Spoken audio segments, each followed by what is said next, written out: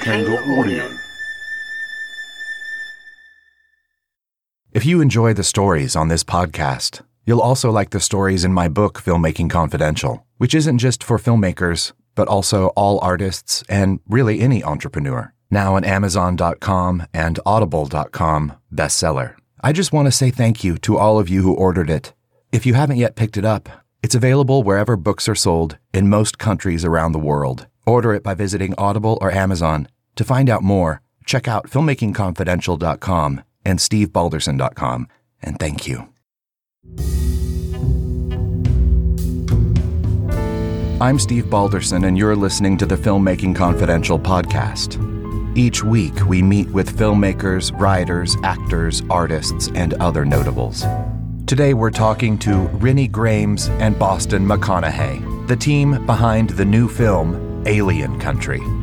With a background in filmmaking and next-generation VR storytelling, Boston and Rennie have over 30 million views on their sci-fi action YouTube series and have created short films online for Sony Pictures, Google, Coca-Cola, Nokia, and more. Does Everly know about this? Yes, she was there when it happened. When what happened exactly? I may have opened a portal to another planet. Run! Are you hitchhiking? Nope, I'm pregnant.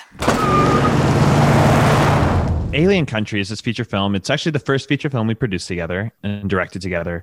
Rennie and myself are married, but we are transplants to the state of Utah. And there's a lot of really interesting culture that I found moving out here for college, between demolition derbies and rock climbing and canyoneering and sort of this like desert culture, as well as alien conspiracy culture that just sort of is prevalent here.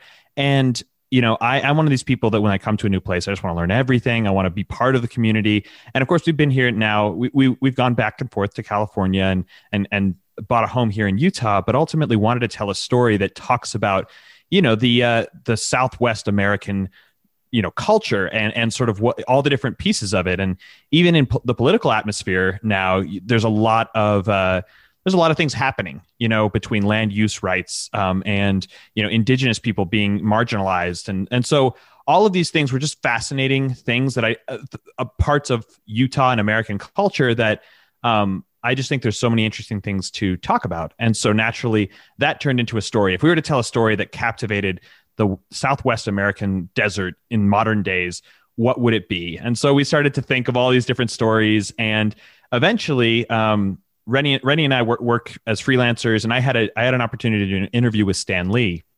And I was in the process of writing this script, and it was all about desert culture and rock climbing and blah, blah, blah. And he had said to me the coolest bit of advice. And he was just like, look, you always want to write a story that you would enjoy reading. And so I said, oh, okay, well, now I know what to do with my script. I'm going to add aliens. And so it was funny. At the same time that we were doing that, I was shooting a short film for a friend, and I met this lady at this gas station, and she started telling all these alien conspiracy stories. And so we basically took this love romance story and wrote it together, rewrote it over a number of years, but ultimately wanted to tell a story that just was about all the things about Utah culture and what we love. So that's what Alien Country, that's the origin story of where Alien Country came from. It came from the desert and outer space. And outer space. And I'll add to that, when we first started dating, this is probably 10 years ago now, the movie wasn't written yet. We did a table read of just a scene. It was like, I don't know, maybe it was more than just a scene. It was like 26 pages or something. And we did this table read, and it was a very different concept, a very different script back then, but everybody was laughing so hard. And I remember thinking in this moment, wow, this is really special. And we just, over the years, we have been, trying to make a living as artists and filmmakers, but every couple of years we just come back to, we got to rewrite Shotgun Jimmy, which is what it was originally called. And then it turned into Alien Country. And then it was like, okay, when are we getting serious about this? We just had to simplify. And when we first had it broken down, it was easily, they were, the guy we were working with was like, this is a $5 million budget and that's low budget. And we're like, well, we're probably going to need to do more low budget than that. And then we cut and we sliced and we took things out and we had it broken down again. And we had someone break it down for 1.7 million and then 1.2. And then finally we're like, okay, if we're actually going going to get this movie made? How can we trim it down even more? And we just kept slicing characters, slicing locations, improving the story, just going deeper into the character and less about the spectacle of the story and the visual, what would be visual effects maybe. And we just simplified and eventually got this movie to be a $500,000 movie. So. Yeah. I think step one, that Rennie's sort of describing is this process of you just write from the heart, right? You were writing just the movie that we would love to watch, right? That Stan Lee idea. And it's what would be the movie in its perfect form. And of course, like she says, Stranger Things season 1 in one movie, it's like that was kind of a similar vibe but that meant there was a lot of expense. And then we had to be realistic about, I like to think there's kind of 3 categories. If you want to make a film career, you have to figure out, what are the stories you have the ability to tell in terms of your finances, in terms of your, actual, technical abilities. So what are the stories you can tell? And then what are the stories people want to buy, or want to watch? And then ultimately, what do you enjoy? And when it comes to a feature film, you really have to enjoy the concept. So we had to constantly figure out what can we actually afford that we would love, that people want. And so that cycled for years. It was years of writing and years of rewriting. And one of the big things was cutting down, the scope, bringing that scope down to something realistic. So there's a romance at the heart of our story, right? I have this sort of funny adage that I've said to Rennie a bunch of times, and I'm kind of sick of romantic comedies because it's always the same thing. It's like 2 idiots fall in love. And I'm like, yeah, any 2 amateurs can fall in love, but it takes a professional to stay in love, And so I was like, well, but the reason that romance movies are so great is that they have this great formula of the meet cute, the struggle, the misunderstanding, they come back together. And I was like, well, what's a meet cute for a couple that's been together their entire lives? They grew up together in this small town, and we're like, well, it's just forcing them. Their relationship has to grow. And so what's the next phase of a relationship? Well, maybe it's having a kid. So their meet cute in the beginning of the movie is they have an unplanned pregnancy. Right. And so that became something we added to the story. But then as we're looking at, well, if that's the core of the story, if that's the most important thing, then the spectacle doesn't matter. How big this thing gets doesn't matter. Let's just boil it down to its most simple. This is a love story about a couple that needs to figure out how to get over their relationship challenges. And so that allowed us to bring that scope down, bring that money down, the money to something that we could raise. If you were to break down how this film was made in 1 minute, 45 seconds of that minute would be made up of rewriting and fundraising. And then there's 15 seconds that's, okay, then we shot it, we edited it, and we sent it out into the world. But yeah, the development process was pretty long to just try to figure out what can we afford? What do we love? What's the most important thing about this story? And how can we make that something people want to watch? Well, and that could be a blessing. It just sort of, hidden in there, because if you had all the endless resources and you went and you did it the way that you initially planned, you might not have gotten to the core of the characters in the same way. Yeah, I actually remember I was talking to a friend who was talking about how M. Night Shyamalan has kind of had this rebirth of his new films. And for a while he had gotten this bad reputation of making movies that were just low, costing more and more money and making less and less money in the box office. And then apparently he had to make this shift where he decided, okay, with Split, he put his own funds into it. And that meant that he was, he put his own, he wrote his own check and said, I'm going to put myself on the line. And on top of that, I'm not going to surround myself with a bunch of, yes men and women who are going to say, do whatever you want. And it kind of forces that creativity to a certain degree. Yeah, totally. Well, and I think that creating with limitations is often much more fun. Giant nod from me on that one. Yeah. Yeah, we couldn't agree more. So we're both classically trained in film, and actually myself in theater, but we graduated right after the recession, basically, and there were just so little jobs in the industry, and it was right when YouTube was exploding. So we have a very scrappy background of making YouTube videos with little to no money, and we actually were able to grow a YouTube channel with this scrappy mentality in mind. And then we kind of have left YouTube, not completely, but we've rebranded quite a bit on our platform, on that platform, and, made a production company and gone into commercials or whatever. But we've really taken to heart, how can we be as scrappy as possible with this film but still make it the quality that we want? And to be honest, this is probably the first time that we weren't as scrappy as we could have been. Sure. we brought some team members to our team, like our director of photography, who just raised the bar on us. And he's like, no, in order to get this movie done, we need to, bring XYZ to the table and make this movie. We'll make it for a low budget, but we're going to make it look like it's a $5 million film, which is what we hope to produce at the end of the day. You know what I mean? We're very used to a lot of restriction, and it's just been another step on our journey of like, how much can we stretch ourselves? And yeah, I'm one of those creatives who definitely works well with a prompt. It's like, if you're just like, make anything.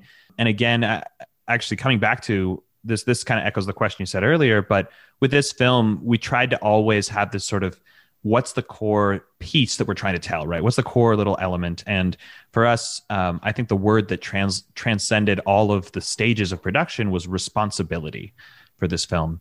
And our characters had to learn responsibility. That was responsibility to each other in their relationship, to their community, and ultimately to the planet. Aliens invading, they got to save it. But that was also a metaphor for, how we treat, again, I mentioned land use rights very simply there, but it's like, how do we actually treat the beautiful desert landscape that we have here in this, Southwest America, and what's our responsibility to the future generations? Again, there's that, it all echoed back that responsibility, but saying that no matter what we do, no matter what we try to do, if we have money, if we don't have money, that's all we have to focus on. Come back to this little writing prompt. And so, yeah, that kept us on that creative path, and we're still there every day as we're editing the film, but it's been good. Amazing. Well, I think it looks like it costs $15 or $20 million. Cool, thank you. Yeah, can we quote that? Tell the people who are going to buy yes. it. Yes.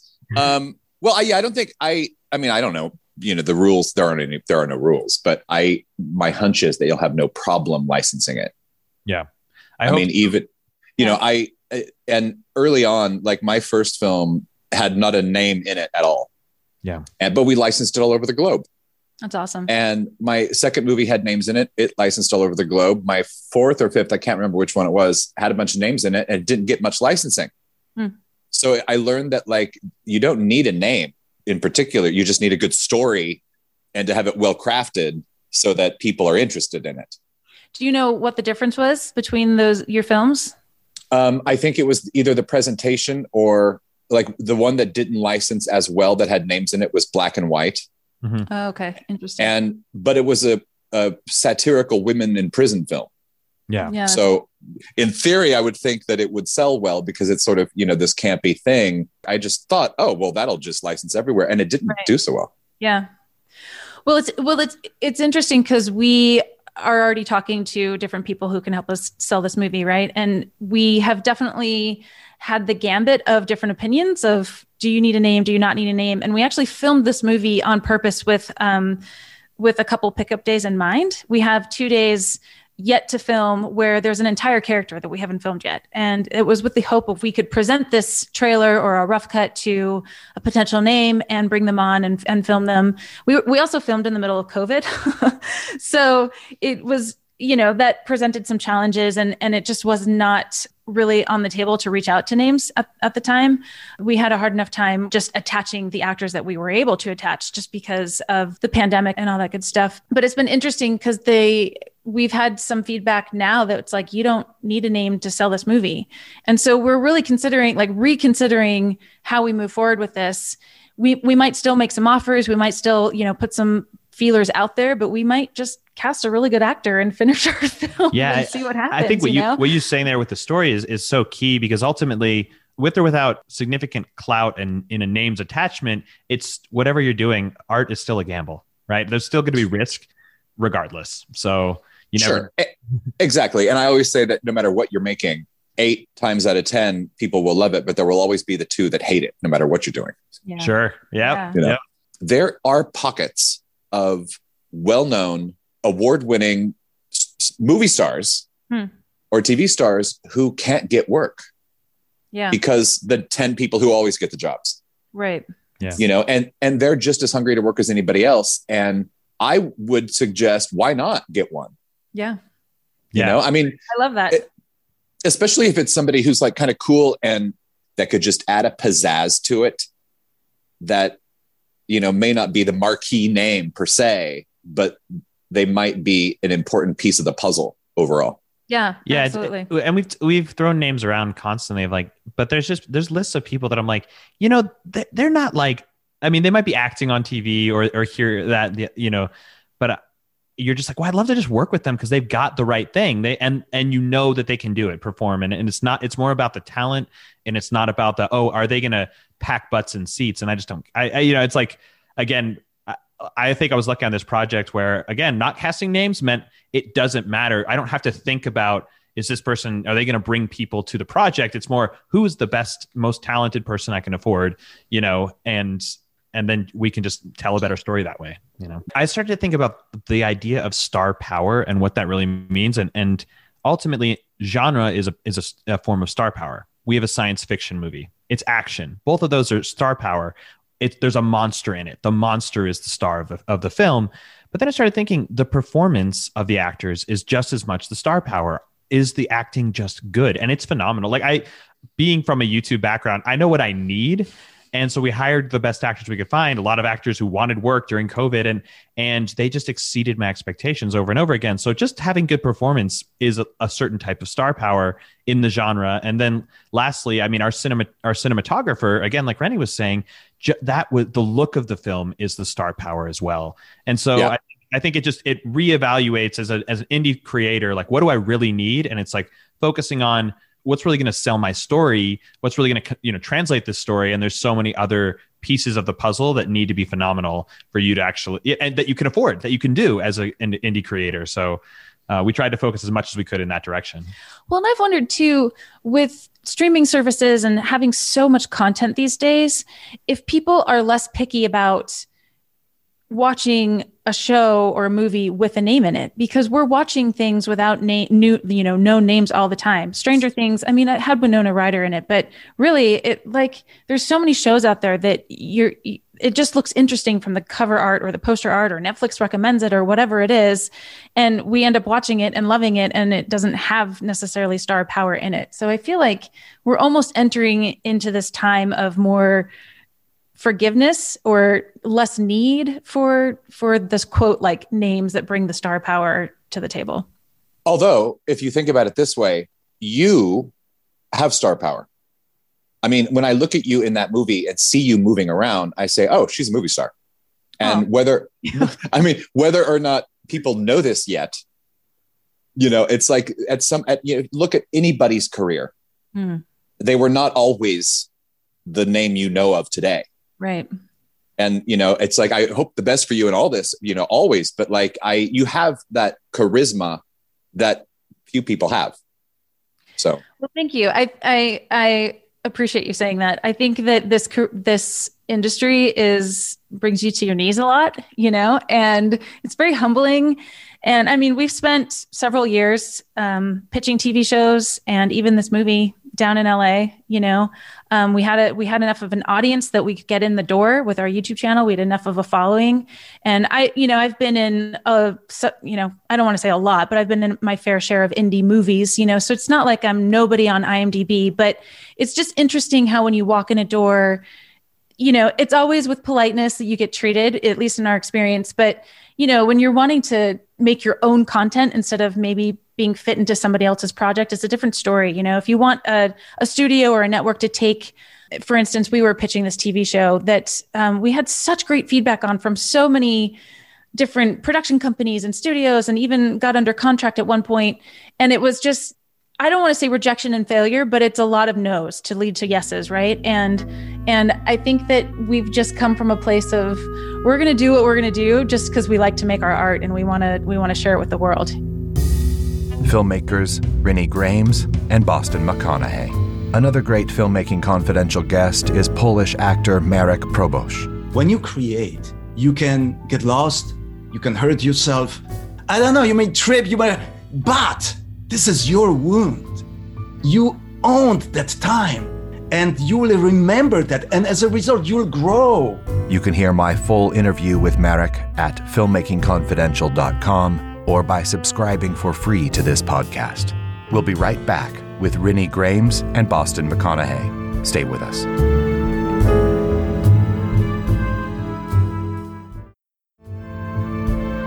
I'm Steve Balderson, and this is the Filmmaking Confidential podcast.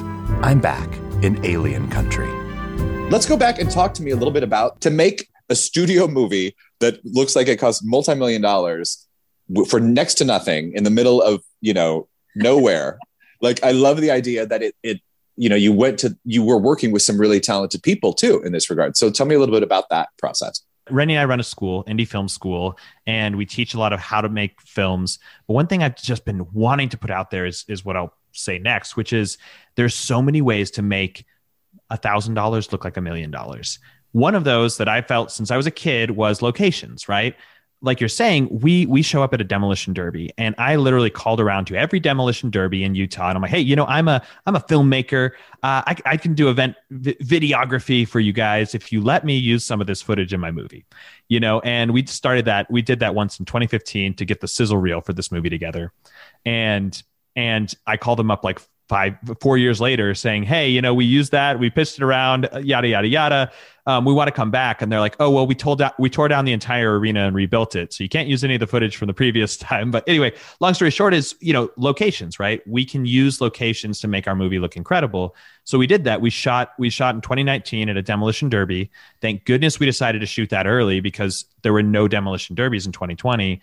So we got all the footage that we're going to put in our movie for a very low cost, like less than $5,000 total to have a full stadium of, audience. And, we put up signs so everyone disclaimed that they knew that they were being filmed and that this footage would be used. And I'm going to insert that because we had posted footage from the previous demolition derby, we we sold 1,000 tickets like the day we posted on Facebook for the demolition derby, so just like our little video that we created put money in their pocket. Yeah. So they were very helpful in letting us do that. And so that's one way. The next way, like we're saying is we have these monsters in our film, and it's kind of this classic story that I hear a lot of people say is the scariest monsters are the monsters you don't see. I agree and disagree with that because the story of the mystery box that J.J. Abrams, he did a TED Talk years ago. It's like, oh, if you'd never open the box, there's infinite possibilities. And I'm like, well, Pandora has to open her box at some point and release the monsters. But building up to that, it's like we knew that would save us an incredible amount of money if we have these incredibly powerful monster shots in our film, but there's like 5 of them. Like 5 big monster moments where you see the creature, and then the majority of the film, it's quick cuts, it's fast shots, it's all this sort of stuff, and lighting effects, all that, and we actually designed our monsters they glow in the dark to distract or to help hunt is the idea, and so most of the monsters are seen just through like a lighting cue. It's a little lighting gag here, lighting gag there, where a green light flashes on our actors and the audience knows the monster's there, but then there's no green light. Where's the monster? So there's all these little tips and tricks that we were kind of trying to figure out. And I think, thinking about it in that way, I don't know if this is answering the full question, but that was one route we definitely went. Well, we also built puppets. So, and when I say we collaborated with a very talented team, Salt City Effects, and they did an incredible job. And one of the things I found in this genre is that if you have a cool concept, people will get on board with it. And we just happened to share our script with people who the right people came on board because they were so excited about the script. And so the people who are making our monsters love our script. And they're just like, they geek out on monsters, in fact, like our buddy Logan, who built our monsters, he texted us today just out of the blue. And he's like, you guys are so awesome. And like, we just like geek out on sci-fi stuff and monsters, And I think that there are so many talented people out there, especially nowadays, you don't have to hire some bigwig Hollywood studio, art person to do your monsters, because there's so many talented people out there who create amazing things, amazing art, amazing props, costumes, monsters, whatever it is, just because they love it, And if you can tap into that passion, people will just do whatever it takes to make their art sing. And that, I really believe that's what's happening with our movie. Yeah. Both like with the practical monsters that we've made, the lighting effects that we got on set, and the visual effects that are happening right now. They're just incredible. And I think that maybe comes to the final point that I would say for how we saved money on this film and made it look so much more expensive than it actually ended up being. But it's time, right? Time, quality, money, classic. You can only pick 2, right? Is the adage. And ultimately, when it came down to it, we had time because we hadn't raised the money yet. So we spent that time, like Rennie's saying, finding those people, finding this artist who, as Logan Long, who's run Salt City Effects, he was working for this big studio here in Utah where they're building Evermore Park. Well, the park eventually, went under essentially, and his creature studio got shut down. And so for a while, he's like, well, what am I doing? And we reach out to him at the right time, but we built a relationship over time. And finding those people, just bringing them onto this project over years and saying, we're making this, we're going to make this, and spending all the time to find our locations over years of traveling through the state and scouting, on vacation. It was always, we're on vacation. We're also on a location scout ultimately. Yeah. But I think that time is the best way to save money, in the end is putting all that preparation. And again, when I talk about those creature designs, that light idea, that was something we spent months and months or years thinking about these concepts, so that when we only have, 3.5 weeks of production, it's like, okay, we've been thinking about this for 3 years. So of course we're going to be able to efficiently make decisions and save time, on the days that we're spending money. Because you did storyboards and you really thought through all this stuff and had like everything sort of orchestrated and choreographed because, just to make sure that you've got all these things. Did you find that production itself was pretty smooth? Yeah, production. Well, I'll let Rennie talk about how smooth production was. It was so smooth for me. I was directing. There's a lot of different things we could talk about with production. I was able to focus. And if there were fires that were, I actually said this to my AD, who was Aspen Andrews. She's was incredible. I was like, I felt like as a director, there weren't fires that I was putting out. And there would be every once in a while, there was a question. I'm like, wait, why don't we have this prop or this thing? And they're like, we're working on it. Just give us another couple minutes. But for me, it was incredibly smooth. And it's because we hired just really, really talented people, which was, I think partially we were lucky in that there wasn't a lot of work in 2020. So people were, I don't want to say desperate, but people were hungry to work. Yeah. And we had a window where it was safe enough to do that. And we were able to do it. So, but yeah, production has its challenges, and I don't know how much you want to get into that, but I did have a thought. One of the other ways we were able to really utilize talent and save money was our first AD is a great example. She was extremely young and had only first AD'd one other project ever. She was 13. She was 13. I'm just kidding. No. Let's just say she was young, but she killed it on our set. And we interviewed her. We had actually tried to hire a couple of first ADs, but they just were like, I can't play for less than this amount of money. It's just hard right now with COVID, blah, blah, blah. And so we kind of went through the ringer and hired someone we'd never worked with before to run our entire set, which was kind of a risky thing if you think about it. We put the schedule in the hands of this up and comer. Yeah, she's an up and comer. And she killed it. She absolutely ran our set like a champ and did an incredible job. And we were shooting 6 to 8 pages a day. But also she was wanting the experience, and she was hungry for it. And when I look at her, she's young, she's hungry, but she's a leader already, and she's going to be a kick-ass UPM one day, Mm-hmm. And anyway, so that's just a tidbit of thought. But yeah, and I think that those are the two. That was something that we stumbled upon. That is such a great nugget of knowledge, is that you find people who are hungry and haven't done it yet, but have the capacity. And if you can test that out, find that out, and say, yeah, I think this person can do the job, they will totally rise to the occasion. And then the other side of that is find those people who are established. And one of, the opposite end of the spectrum was there's this seasoned, our key grip was, he's been in the industry here in Utah for decades. 35 years. I mean, he tells stories about he was hanging there, with Sigourney Weaver, and like we went down to Goblin Valley, and he's like, yeah. No, I lit Galaxy Quest here, and we're just like, oh, we cool. had helicopters, and we flew this stuff in and all this sort of stuff. But he was also like, what you're doing is so unique. You are outside of the box. Like no one is making movies like this. No one is making movies like this. They're all making safe choices. And at the end of the day, I started thinking it's kind of incredible that production went as well as it was, because we broke every rule that they kind of tell you not to break. We worked with kids, we worked with animals, we worked on remote locations. We were traveling in the middle of desert, no cell coverage for some of our, for multiple days in an area. Yeah. It was just like, there were a lot of things that could have gone wrong.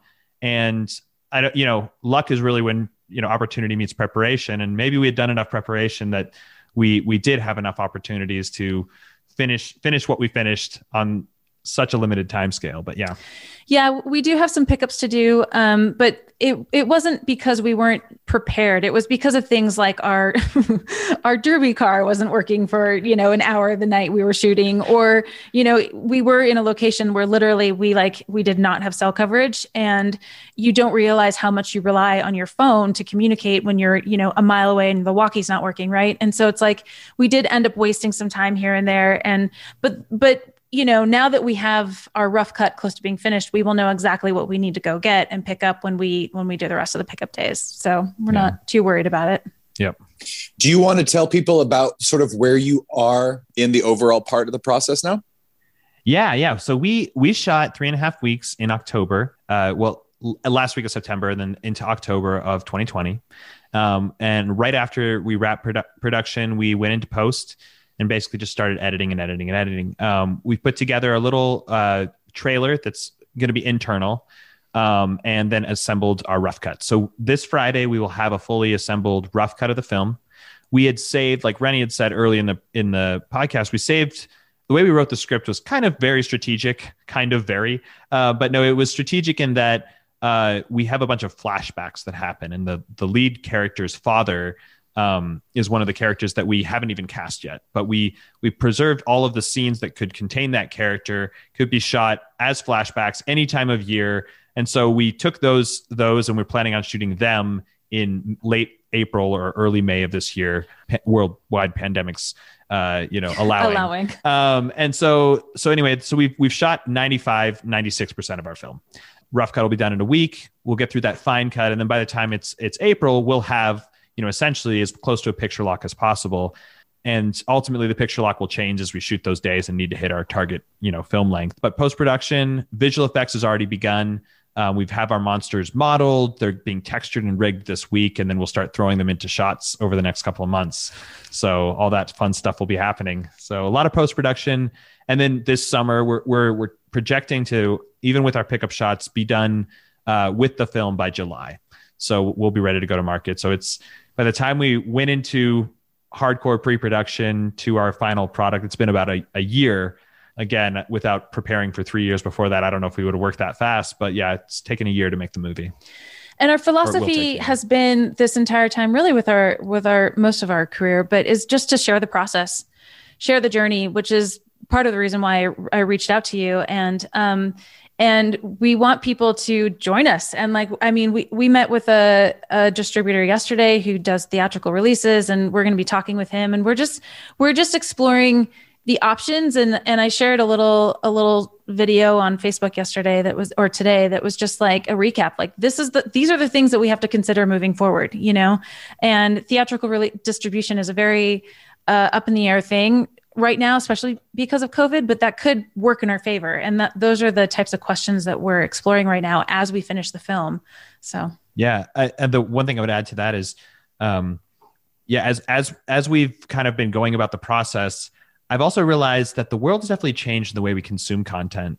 And in some ways it hasn't, but not only do we want to talk about the actual final product, but I feel like the product that we're creating is the story of what we're creating. And so what I mean by that is people want to see social media updates every day. They want to know where you are in the process. And that's something I think every filmmaker should really start to, I think we have to embrace, is that people want to know what you're making. They want to know how you're making it, and they want to know why you're making it.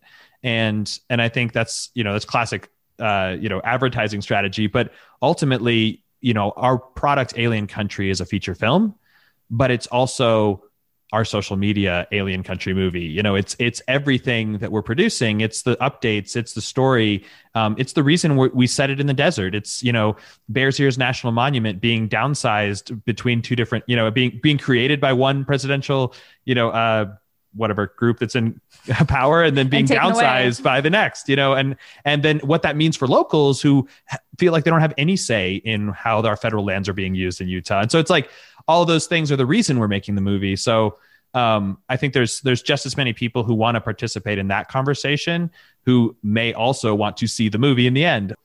It sounds like you had a really tight crew, a small, tight crew, which was exciting to see, because I know Steve's worked that way. I worked with other directors that way, and it creates a family. Did you find that happen with your film, that it became kind of a family situation? Yeah, absolutely. I'm not sure if it was partially because of, that's just what happens over 3.5 weeks, or, the pandemic and all of the above. But I don't know, like a week and a half into this movie, we started shooting nights pretty intensely, and we started going to more and more remote locations. So we were like down in these state parks and these national parks, and I mean, to the point where it's like there was no national parks. Yeah, sorry, no national parks, but some states. It's very, very difficult to work with. No, don't want to talk about that.